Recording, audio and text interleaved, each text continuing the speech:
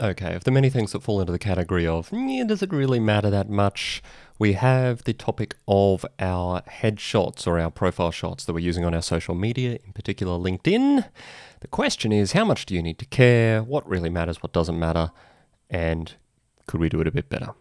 My name is Chris Hargraves, and this is Digital Marketing Mastery for Lawyers. You can find this and more things at digitalmarketingforlawyers.com. Let's talk about headshots for a second, because I think that to some extent we grossly overdo our attention to these, and yet at the other end of the spectrum, some people care so little about them that it's a bit of a horror story when you actually see what pictures they have on their profiles that are supposed to be their professional profiles. So the vast majority of lawyers at some point will have some professional photos taken for their firms' general marketing efforts. The question is, what should you do with them? How should you use them, particularly when it comes to your LinkedIn profile? Firstly, do you need a professional headshot at all?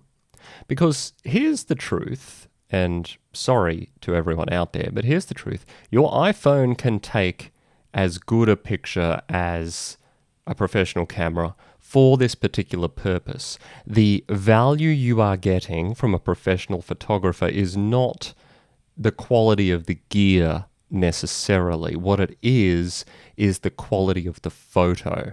Okay, they have the training and the practice and the ability, or some combination of those things, to actually have a good photo taken of you that you can then use.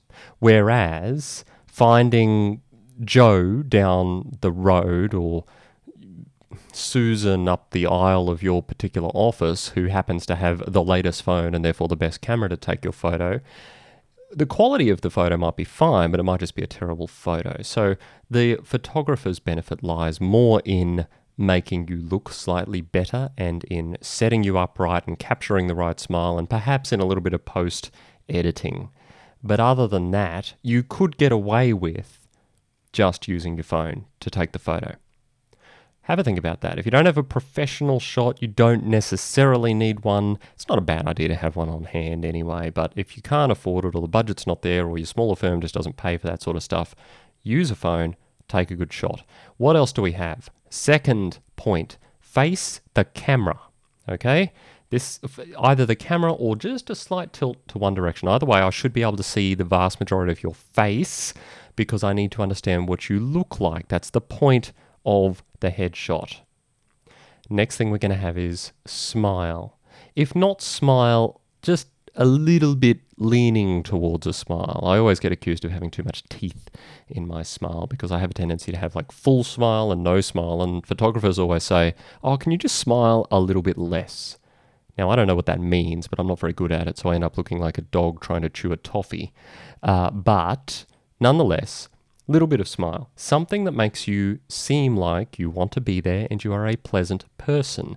If it looks like a mugshot, unless you're on one of those magazines with all the most attractive mugshot people, you really don't want that as your professional image. You need to look approachable. You need to look affable. So try to smile. If you cannot smile on cue or you are not a smiley person, take a deep breath, get someone to tell you a joke or something. Do something that results in you at least coming close to looking pleasant, because not smiling isn't that good.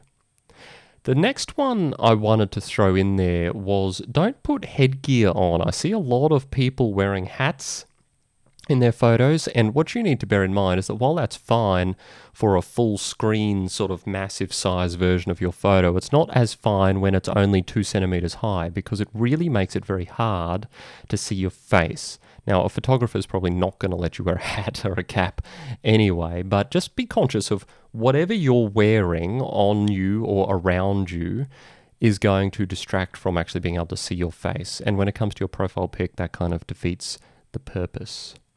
The last one is this. You have your picture, you're setting up your own LinkedIn profile. Zoom in more than you're comfortable zooming. So generally speaking, you can offer both a crop and a zoom on these photos. The quality will be fine, okay, no matter what. You can zoom in a fair way.